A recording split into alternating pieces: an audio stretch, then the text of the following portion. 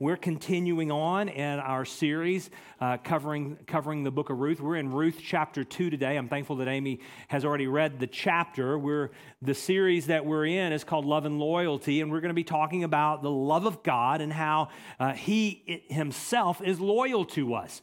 I was telling the first service, I love getting up early. I'm an early riser kind of guy. Back when I was in college, I would always say, a good day for me is getting up early, getting a cup of coffee, going to the airport, and going somewhere. I love to travel. I love going somewhere, anywhere, to be real honest with you, but up early and traveling.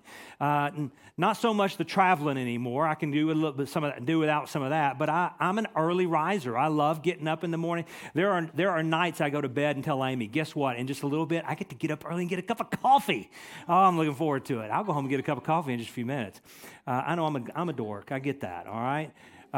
Getting up early in the morning, going outside. Now, I'm a guy, if you came to my house, you drive by my house, it's lit up like you could land a plane in my backyard. I'm one of those guys that I have floodlights all around the house, but you go and you turn the lights out and go outside and just kind of sit and be able to take it all in. Guys, there is something, ladies, there is something, if you've not experienced it before, there's something about somewhere between 4 and 5 a.m. dark that's unlike any other dark. I mean, it's dark. You turn the lights out, and then all of a sudden, you're like, whoa. It's dark. Some of you men, maybe some of you ladies, you catch that. You like to hunt. You like to fish. You're out early. You're headed out to a deer blind. You're out getting on the boat to go to you're headed out, and it is like so dark. It's so dark sometimes when you're out. You can't see right in front of you. Some of you, though, I want to say this, that's not just a physical darkness. It's much like that even sometimes with an emotional darkness. Have you ever been in a situation where you felt like, man, things are heavy, and maybe you've even struggled to see the light of the truth right before you? You've had issues like that where, Lord, what are you doing? Well, today, we're going to talk a little bit about that. We're going to be able to look, because there's an old saying, about it's always darkest right before the dawn. And I believe that to be true in many instances. In the passage that we read last week, it started out with a man named Elimelech. You remember, if this is your first week here and you've not been following along with us, I would encourage you to go back and catch up online, and you can see the series. You can see last week's message. So I'm going to hit the highs real quickly. In chapter 1, we were introduced to a man named Elimelech. Elimelech lived in Bethlehem. Bethlehem means the house of bread. The house of bread was in the middle of a famine. There was no bread in the house of the bread. And so Elimelech used his best reason and his best logic alone. There's nothing wrong with reason and logic, but it has to be coupled with the Word of God, because oftentimes the Word of God doesn't make sense in logic. That's not how the Lord works. He works outside of that many times. And what he did was he started using his logic, his best reasoning, and he said, wait a minute, there's no food here. There's food in Moab. Moab was a pagan country. They were horrendous. No good Jew would ever go to Moab to leave. They wouldn't leave the house of bread to go to a foreign country, a foreign god, with the things that went on there. But he used his best logic. What looked like a good decision was really a terrible decision. He gets to Moab. The scripture tells us he's not even there very long, and he dies. His wife Naomi is left with their 2 sons. Their 2 sons end up marrying Moabite women. Now, listen, the word of the Lord came and said to them in the Old Testament, in Leviticus and Deuteronomy and Exodus, you're not to marry foreign women or foreign men. Don't give them in marriage because it will drag you away from the one true God. They married Moabite women. The Bible tells us in chapter 1 that within 10 years, Within 10 years, they had died. So here's Naomi. She's now a widow in a foreign country. She has no husband. She has no children. Those two are dead. And she has no hope. What does she do? She does have two pagan daughter-in-laws, and those daughter-in-laws and Naomi, they decide we're going to go back to Bethlehem because the word had come that there is a harvest that's happening. You see, the light begins to come. See, Naomi was in a very dark spot. No husband, no kids, no future, no hope. I don't know what I'm going to do. But she hears there is now a harvest of bread that has come back to the house of bread. So she loads up. She takes her two daughters with you. Somewhere between where they lived and before they got to Israel, they had a conversation. And Orpah, one of the daughter-in-laws, said, I'm going back home. She turns and goes back to her mom's house. She goes back to her foreign gods, and she leaves. Ruth, whom this book is named after that we're studying, Ruth says in chapter 1, verses 16 and 17, she tells Naomi, I'm not going to leave you. I'm not going to forsake you. I'm turning my back on Moab, on my family, on my God. I'm going with you. She literally uses like marriage language. It's not a commitment that she's making to Naomi. It's a covenant that she's making to Naomi. Not only is she making that covenant to Naomi, she's making it to God himself because she says, I'm leaving the foreign gods, and where you go, I will go. Your God will be my God. Where you die, I will die. Where you're buried, I will be buried. Your people will be my people. And so this is what she's doing. You see, so the light of dawn is now beginning to come. They get back to Bethlehem, and it's not long before they begin to realize, wait, we don't have any food. But chapter 1 closes with, there is a harvest of barley happening in Bethlehem. Well, Amy, just a minute ago, she read chapter 2. So if you've got a pen, a piece of paper, if you don't have a piece of paper, grab that Connect card. It's blank on the backside. I want you to take a few notes. We're going to jump into chapter 2, and we're going to walk through it really quickly. There are three things that I want you to see about Ruth from chapter 2 that I think are really important. And the first one is this. In fact, let me give you all three of them, and then we're going to come back to the first one. The first one is this, is that Ruth wasn't lazy. Ruth was not a lazy woman. The second thing is this, is that Ruth wasn't lucky. Ruth wasn't lucky. The third thing is this, is that Ruth was not left behind. So at the beginning of chapter 2, let's start talking about how Ruth wasn't lazy. Chapter 2, verse 2 says this, and Ruth the Moabite said to Naomi, Naomi was her mother-in-law. Ruth the Moabite said to Naomi, let me go to the field and glean among the ears of grain after him in whose sight I shall find favor. And she said to her, Naomi said to Ruth, go, my daughter. They end up back in Bethlehem. We don't know how long it is, but they're there, and all of a sudden it becomes a reality. We've got to pay rent, and we've got to have food. There is no food in the cupboard. This is hard for many of us in here. I'm going to look around and say for most of us in here, because we've never experienced poverty like this, where there was absolutely no food in the cupboard. But you realize, don't you, in every nation and in every culture, at every time, there's always been poverty that had happened throughout the world.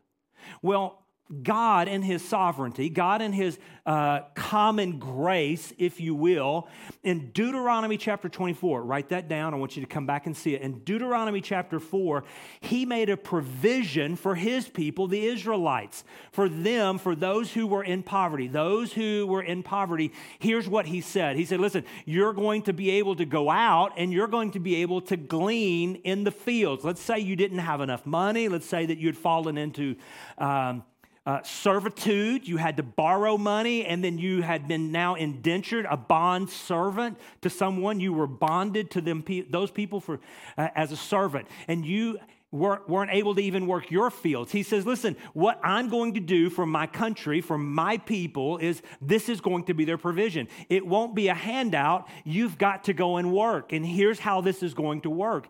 When you go into a field, your own field, you're going to reserve the corners and some of the fringes for those who are less fortunate and those who are poor to be able to come and they can harvest. They can glean among your harvest. This was the way. This was subsistence farming. This was subsistence living for those who had no way. Now, you need to catch this. Ruth wasn't lazy. Ruth realized, she looked around and said, we don't have anything to eat. Naomi is old. I have to go. I need to get busy. The faith that now I've expressed in the one true God, the one I've made a covenant to, now I've got to begin to act and go. Now, I want to be really clear right here. Make sure everyone hears this. You realize that our God is sovereign and that without Him giving us faith, we would never turn to Him. Our salvation is dependent on Him and Him alone. He opens our eyes, He places faith in us, and then we respond to Him and we surrender our life to Him. How does that work? I don't know, but I know that everywhere in Scripture, God is the one who is responsible for salvation. And everywhere in Scripture, man is responsible for following after Him and expressing faith in Him. So here Ruth, I want you to hear this, here Ruth has surrendered in faith to the one true living God of Israel, and now she begins to walk that faith out. She begins to live it out. James tells us that faith without works is, let me say that again. Faith without works is dead. That means that if I'm saying, God, I faith you, I trust you, you're the one true living God, I'm asking you to move in this situation. We don't just sit around and put our hands together and wait. We live out and act out. We work out our salvation. It's not we work for our salvation, we work it out. In life's darkest moments, in the moments when she looked around and there was no food in the cupboard, there was no, how are we going to pay bills? What are we going to do? She said, I'm going to begin to act out my faith. The one true living God that I've surrendered to, the one who I now follow, I've turned my back. There is a provision. I'm going to go now and I'm going to go work. Folks, oftentimes what I find is that when we get into life's dark moments, where some of you may be today, some of you may be in a very dark moment, and you're sitting back and you're just, Lord, I don't know why I'm here. I don't know what's going on. Lord, I need you to move. Lord, I need you to do something. This is a situation that I don't know how it's going to be fixed. It's broken, and I need you to bring it back together. And what I find so often as a pastor is that in life's moments like that, we begin to retreat, and we begin just to wait on the Lord. We withdraw from the very people who we need the most, rather than leaning in and being a part of His body, rather than I don't feel like reading. No, I listen in faith because I believe the Father God is going to move. I'm going to go hear His word, and I'm going to begin to walk in the word that He gives me. You know, oftentimes there are days when we just don't, and I need you to hear me, you may not even feel like being here today. You feel like things are so dark. But I want to say this to you. Thank you that you walked in faith and you came in to sit under teaching. You came to sit under the singing of God's word. You came to sit next to brothers and sisters. That's walking in faith. You see, Ruth wasn't a lazy woman. She was a faithful woman. She walked out what it is that she said she believed. The God that she says, I'm going to trust. Halfway to Bethlehem, when she got all the way there in the midst of a dark time, she continued to exercise that faith out. She walked in that faith. The early church father, St. Augustine, the North African bishop, is quoted as saying this. He wrote, "We pray as if everything depends on God, and we work like everything depends on us." You realize that everything that you have in your life today, your house, your cars, your clothes, your Nintendo Switch, your truck, your business, whatever it is that you have today, you didn't do that on your own. You realize God, that came from the hand of God. He is the one who gave that to you. Now, you had to get up and you had to go to your job. You had to walk that out. You had to do the work, and then you chose how that was going to happen. But ultimately, everything that we have, it comes from His good hand. It is Him who gave that to us. This is what we begin to see exhibited by Ruth. Ruth said, listen, I'm not sitting back. I'm going to exercise. I'm going to walk out. I'm going to live out the faith of the one whom I have said that I have surrendered to. That may be a word to you today. I have a feeling that there are those of you in here, some of you are sitting in a very dark moment right now. You're sitting in a dark moment. Just like when Naomi was in Moab with no hope, no husband, no kids, no way to survive. In the darkest moment, she gets word that the dawn is beginning to happen. There's a harvest in Bethlehem. I'm going to exercise. Listen, I don't know what they're going to think of me when I go back, but I'm going home. Today, the Lord is calling us. Listen, we walk in faith. Don't be lazy. We walk in faith, and we exhibit the faith of the one that we say we follow. Number two, quickly, is this. Not only was it that Ruth wasn't lazy, she wasn't lucky. I want to make sure that you know that, all right? She wasn't lucky. Look at verse 3. Verse 3 says this to us. So, after she told Ruth, I'm going to go glean. She set out and went and gleaned in the field after the reapers. And she happened, circle happened, underline, mark it, write it down, something. And she happened to come to the part of the field belonging to Boaz, who was of the clan of Elimelech.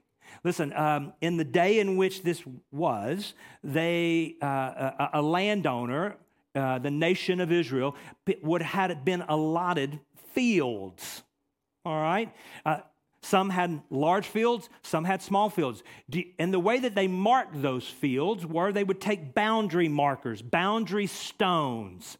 Some might have been round, some may have looked like a tombstone, some may have looked like a flat stone that would have been engraved. And it was marking the edges of the field in which you worked. I don't know if you've ever read in Proverbs, one of the Proverbs says, don't move the ancient boundaries, for the Lord cares for the children of those who are fatherless.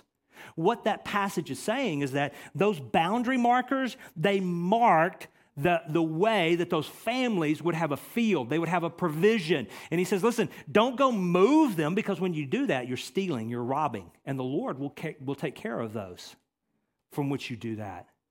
So here's what Ruth would have done. She would have gone into the field. If you can imagine, any of you UT fans, what the checkerboard looks like at a UT game, orange, white, the checkerboard, that would have been at some level, depending on how much land and the size. You might have walked into a room and, Elimelech's got this, Boaz has got that, Jedediah's got this, Ben's got that. The scripture says that she went out and it just so happened. Can you imagine that? I mean, it just so happened she went into the field that Boaz owns. And who was Boaz? Oh, he was part of the clan of Elimelech. It just so happened. Guys, I need you to hear this. Ladies, I want to make sure that I'm really, really clear here. Things just don't so happen in God's economy. They don't just so happen. Our God is a sovereign God. When you see what it says here, it says, she just so happened. This is the creative way. This is the irony that's built in by the author to say, ding, ding, ding, ding, ding. Listen, trace the hand of God here. You need to trace his hand. She didn't just so happen. Did you look at verse 4? Look at verse 4. And then here's another shining mark. Behold, take a look. Behold, Boaz just so happens now to come to his field.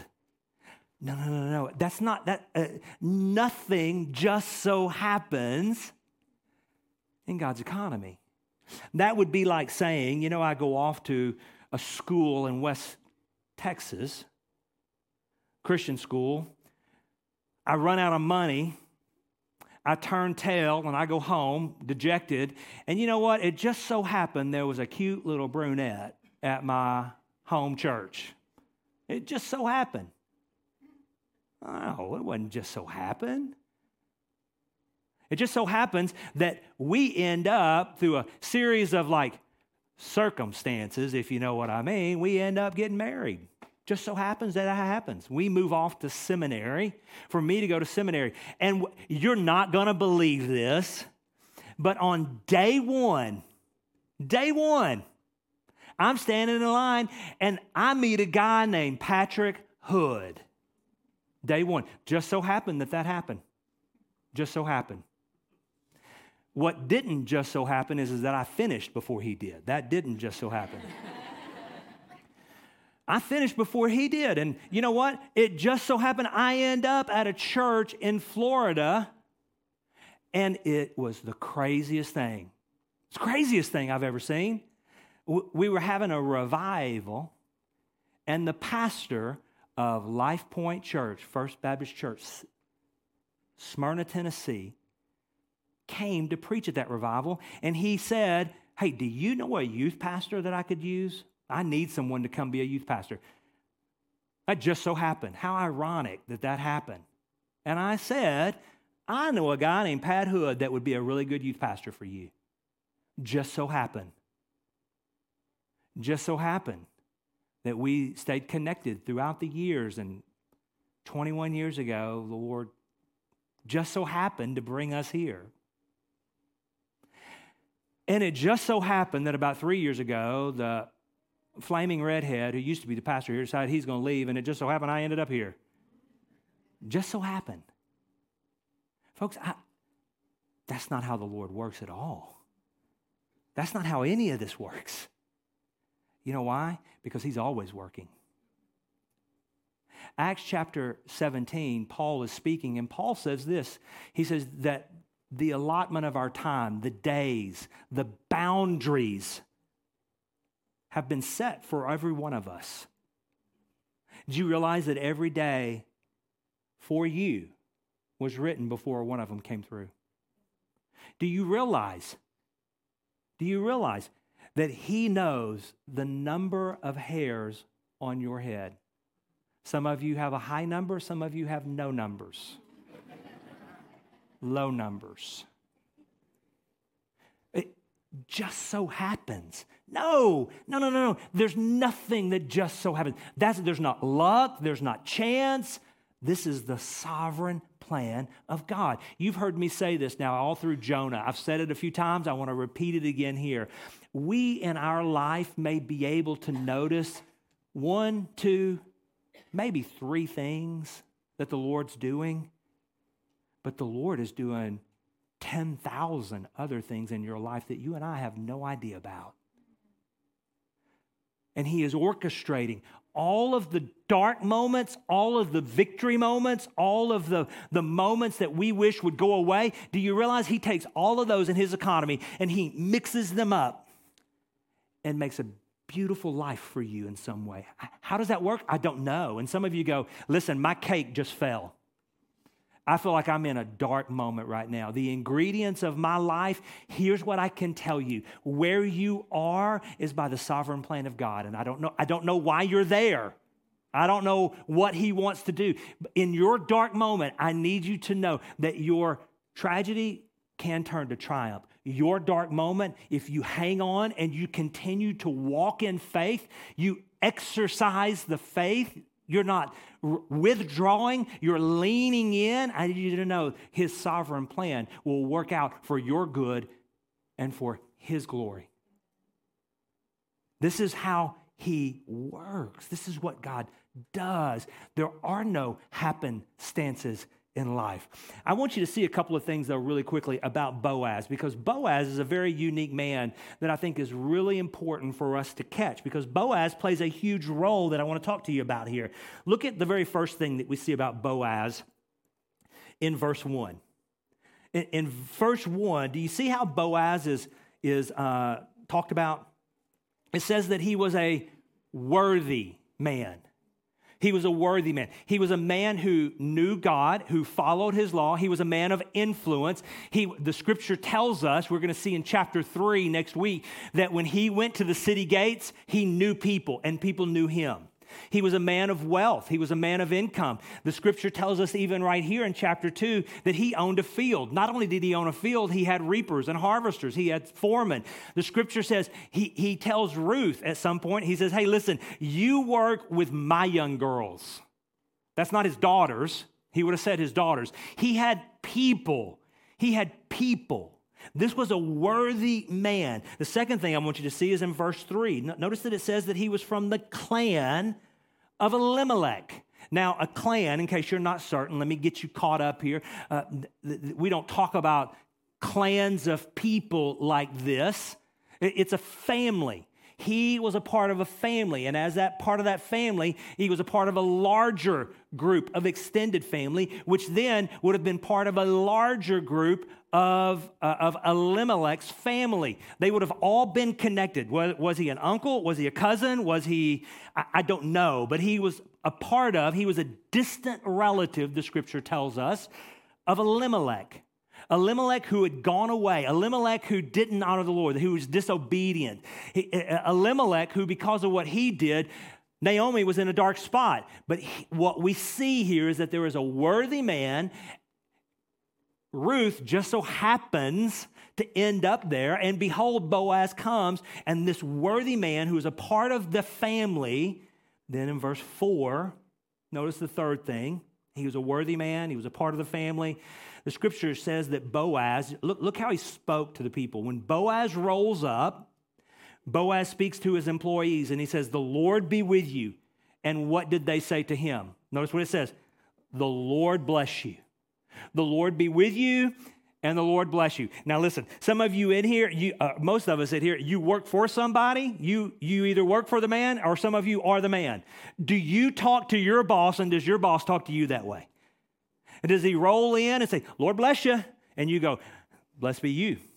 No, that's not, we don't typically do that.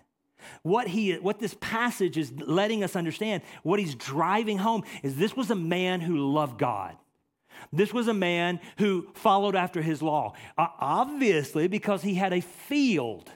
He had a field and he had allowed the corners and the fringes to be left alone so that those could then come. Here was a man who cared about his employees. Here was a man who wanted to bring life to his employees.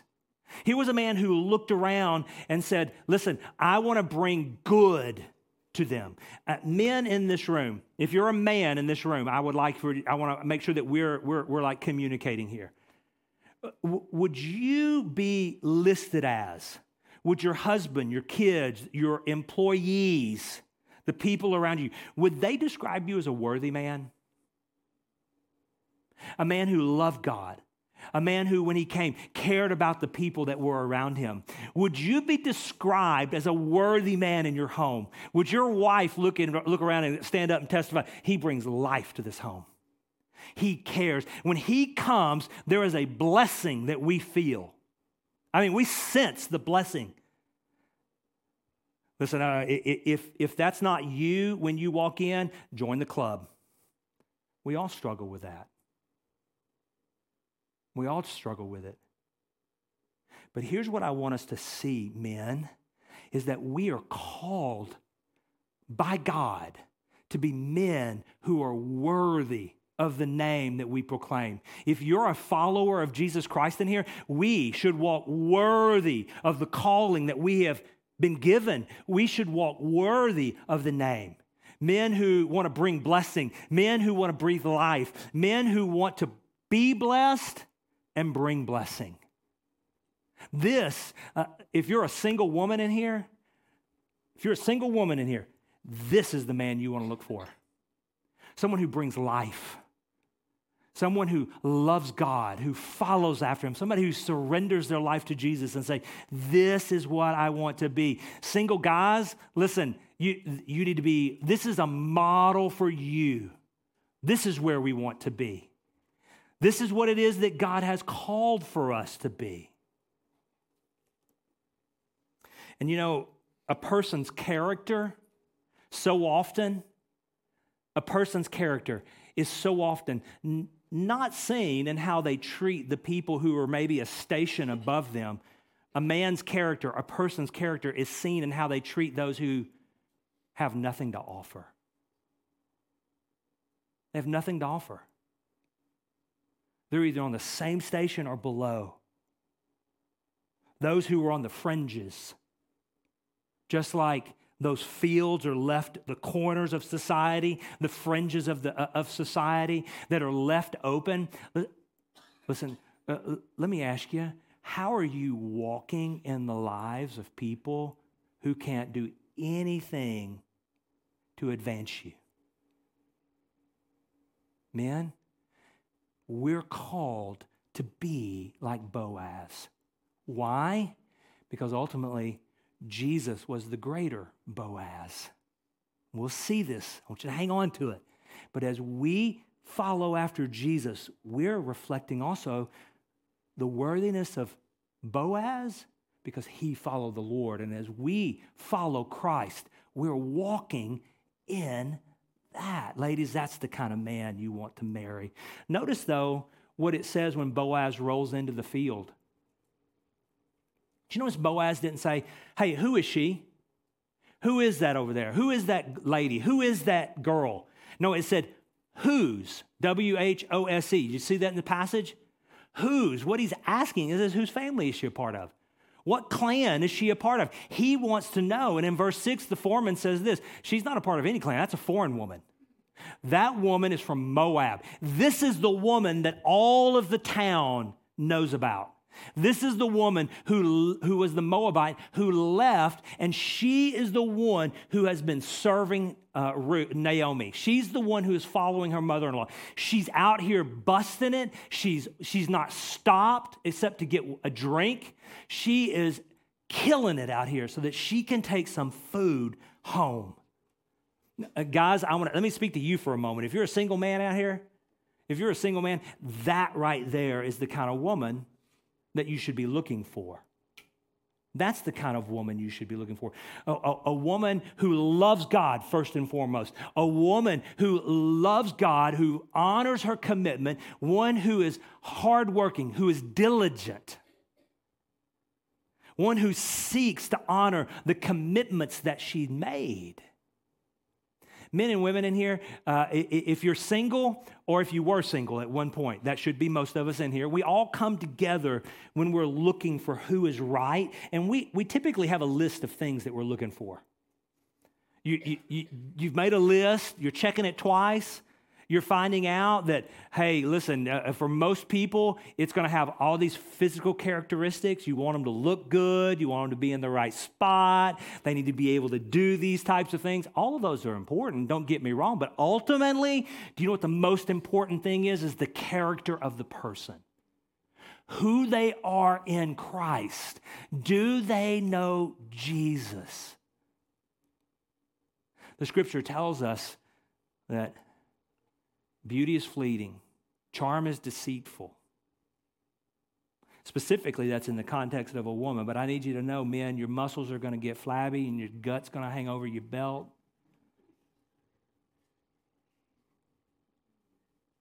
But your character of who you are in Jesus Christ is what stands. And this is what we see in Boaz. In verse 11, Boaz rolls up. He starts talking to Naomi. Hey, I've heard about you. Thankful for what you're doing. I need you to know the Lord is going to repay you, and he's going to give you a full reward. He's going to give you a full reward. The Lord's going to take care of you. You've committed to him. You stay the course. You stay with him, and the Lord will provide for you. What Ruth doesn't realize is that Boaz is part of that provision. Doesn't realize it. And some of you are in a dark, dark moment right now, and you don't realize that the Lord has been positioning his provision near you. And he's called us to continue to walk, even though it feels like the darkness is thick, even though you're struggling to know what is the right next step, you do all of the right next steps that we see from Scripture. You continue to walk in that. Verse 14, then Boaz invites her to lunch. Literally invites her to lunch. They come and sit down in verse 14. In verse 14, as they're eating, he passes her grain, he passes her bread. He says, dip your morsel, you eat, and the next thing you realize, she's got a to-go box. Literally, it says, she packs up so that she can take home to Naomi. As she goes back to work, he says, listen, you come, you drink. When my men draw the water, you come and sit with them. You make sure that you are taken care of. They're going to protect. He looks at his foreman and says, listen, don't just let her glean. You put her among the sheaves. The bundles, you let her glean there. You go ahead and you begin to pull out. Guys, ladies, I don't care where you are, the Lord is providing things for you that we don't even recognize. If you're like me, I'm assuming we're like this, the goodness of the Lord and what we end up doing oftentimes is, I want more, I need more, I need more, I need more. We tend to not recognize all the blessing that the Lord has brought. He's providing everything that she's going to need. And the scripture tells us that when she continued to work, she continued to move forward. And I want you to check this out. The harvest, it says, that started with the barley. By the end of this chapter, it says that she has stayed with her mother-in-law through the barley and the grain, the barley and the wheat. That's usually about somewhere between 7 to 9 weeks of harvesting. The scripture says that she took home an ephah of grain. Do you know how much an ephah of grain is? An ephah of grain is somewhere between 30 and 50 pounds of grain. That day, guys, that's another good thing. She carried home a 30-pound sack of wheat. Well, a strong woman. I'm joking about that, okay? Doesn't hurt, but I'm joking about that. Can you imagine the provision of the Lord? Listen, over that amount of time, if the Lord allowed that continue, she would have taken home somewhere around 3,000 pounds of grain. You want to talk about immeasurably more than we could ever think or ask. This is what and that was luck, right? I mean, seriously. She ends up, just so happens, she's in Boaz's field. Just so happens, oh, behold, look, Boaz, he rolls in. Just so happens she was able to gather up all this. No, listen, the Lord was orchestrating all of that because in the darkest moment, he was bringing forth a redeemer. Bringing forth a redeemer. Look at the last thing real quick, number 3, and I close out. Not only was she not lazy and she wasn't lucky, she wasn't left behind. Verse 20 and 21 says this, and Naomi said to her daughter-in-law, stop right there. Ruth has taken home 30 pounds of grain. Naomi says, where'd you get this? She said, well, the guy I was working in his field, he let me gather all this. In fact, here's some food for you.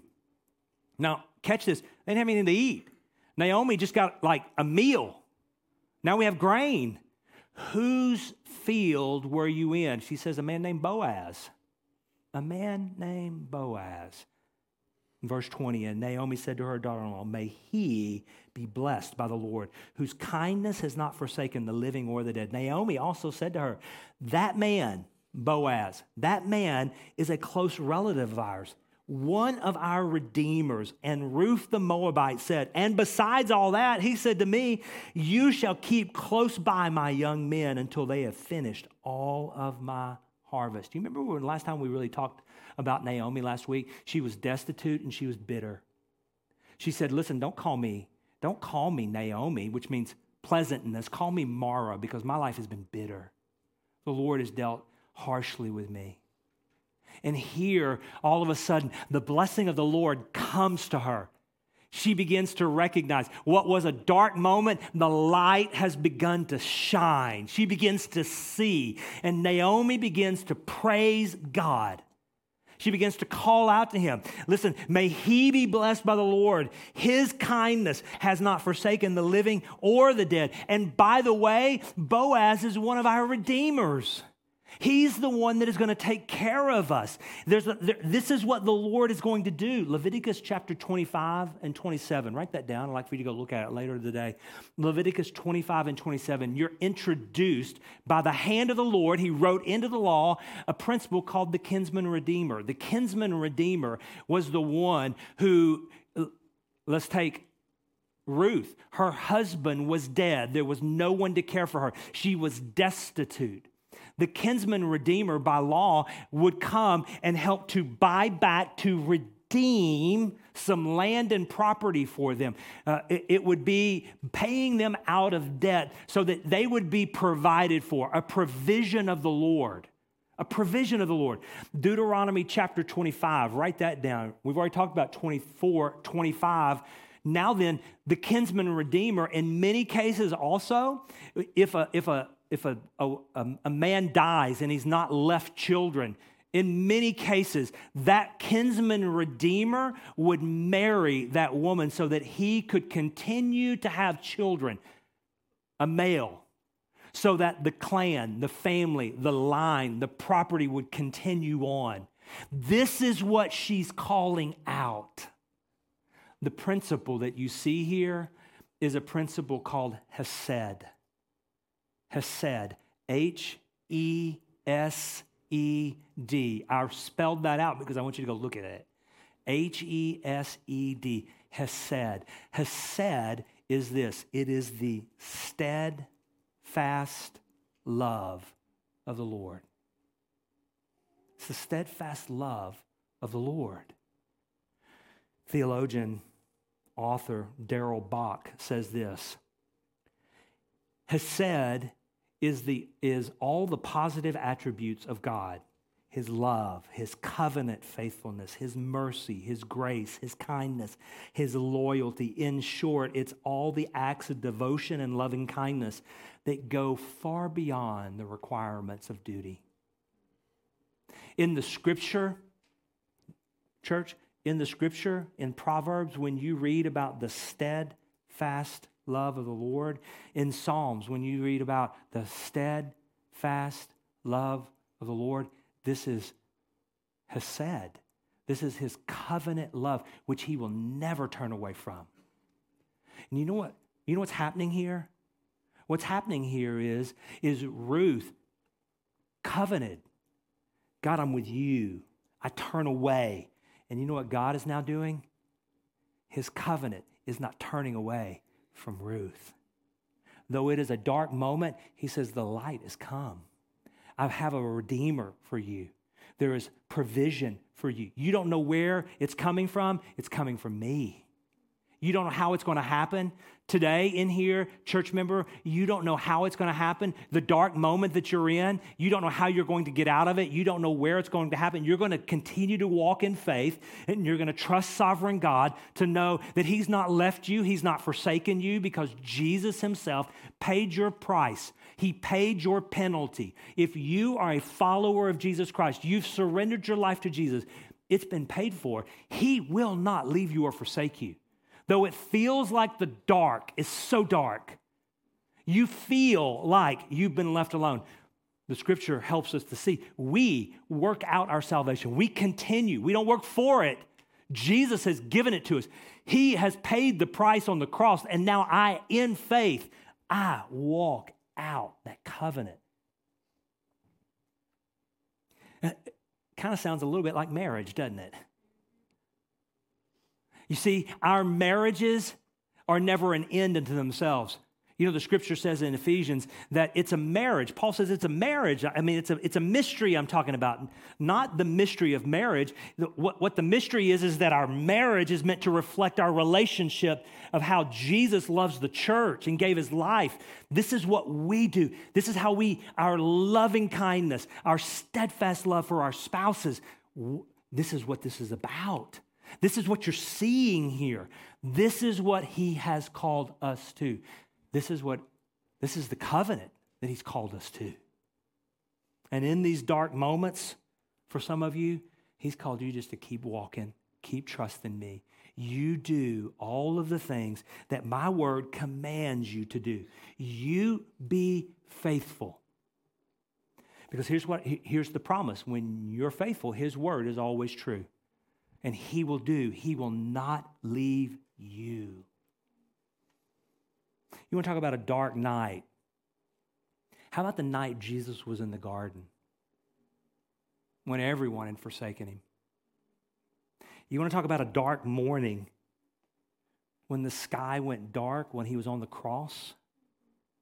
You want to talk about a dark moment for his disciples is when they took him off that cross and they put him in a tomb and they rolled it over. The scripture says they went and they hid back in the upper room and they were trembling because they knew they were next.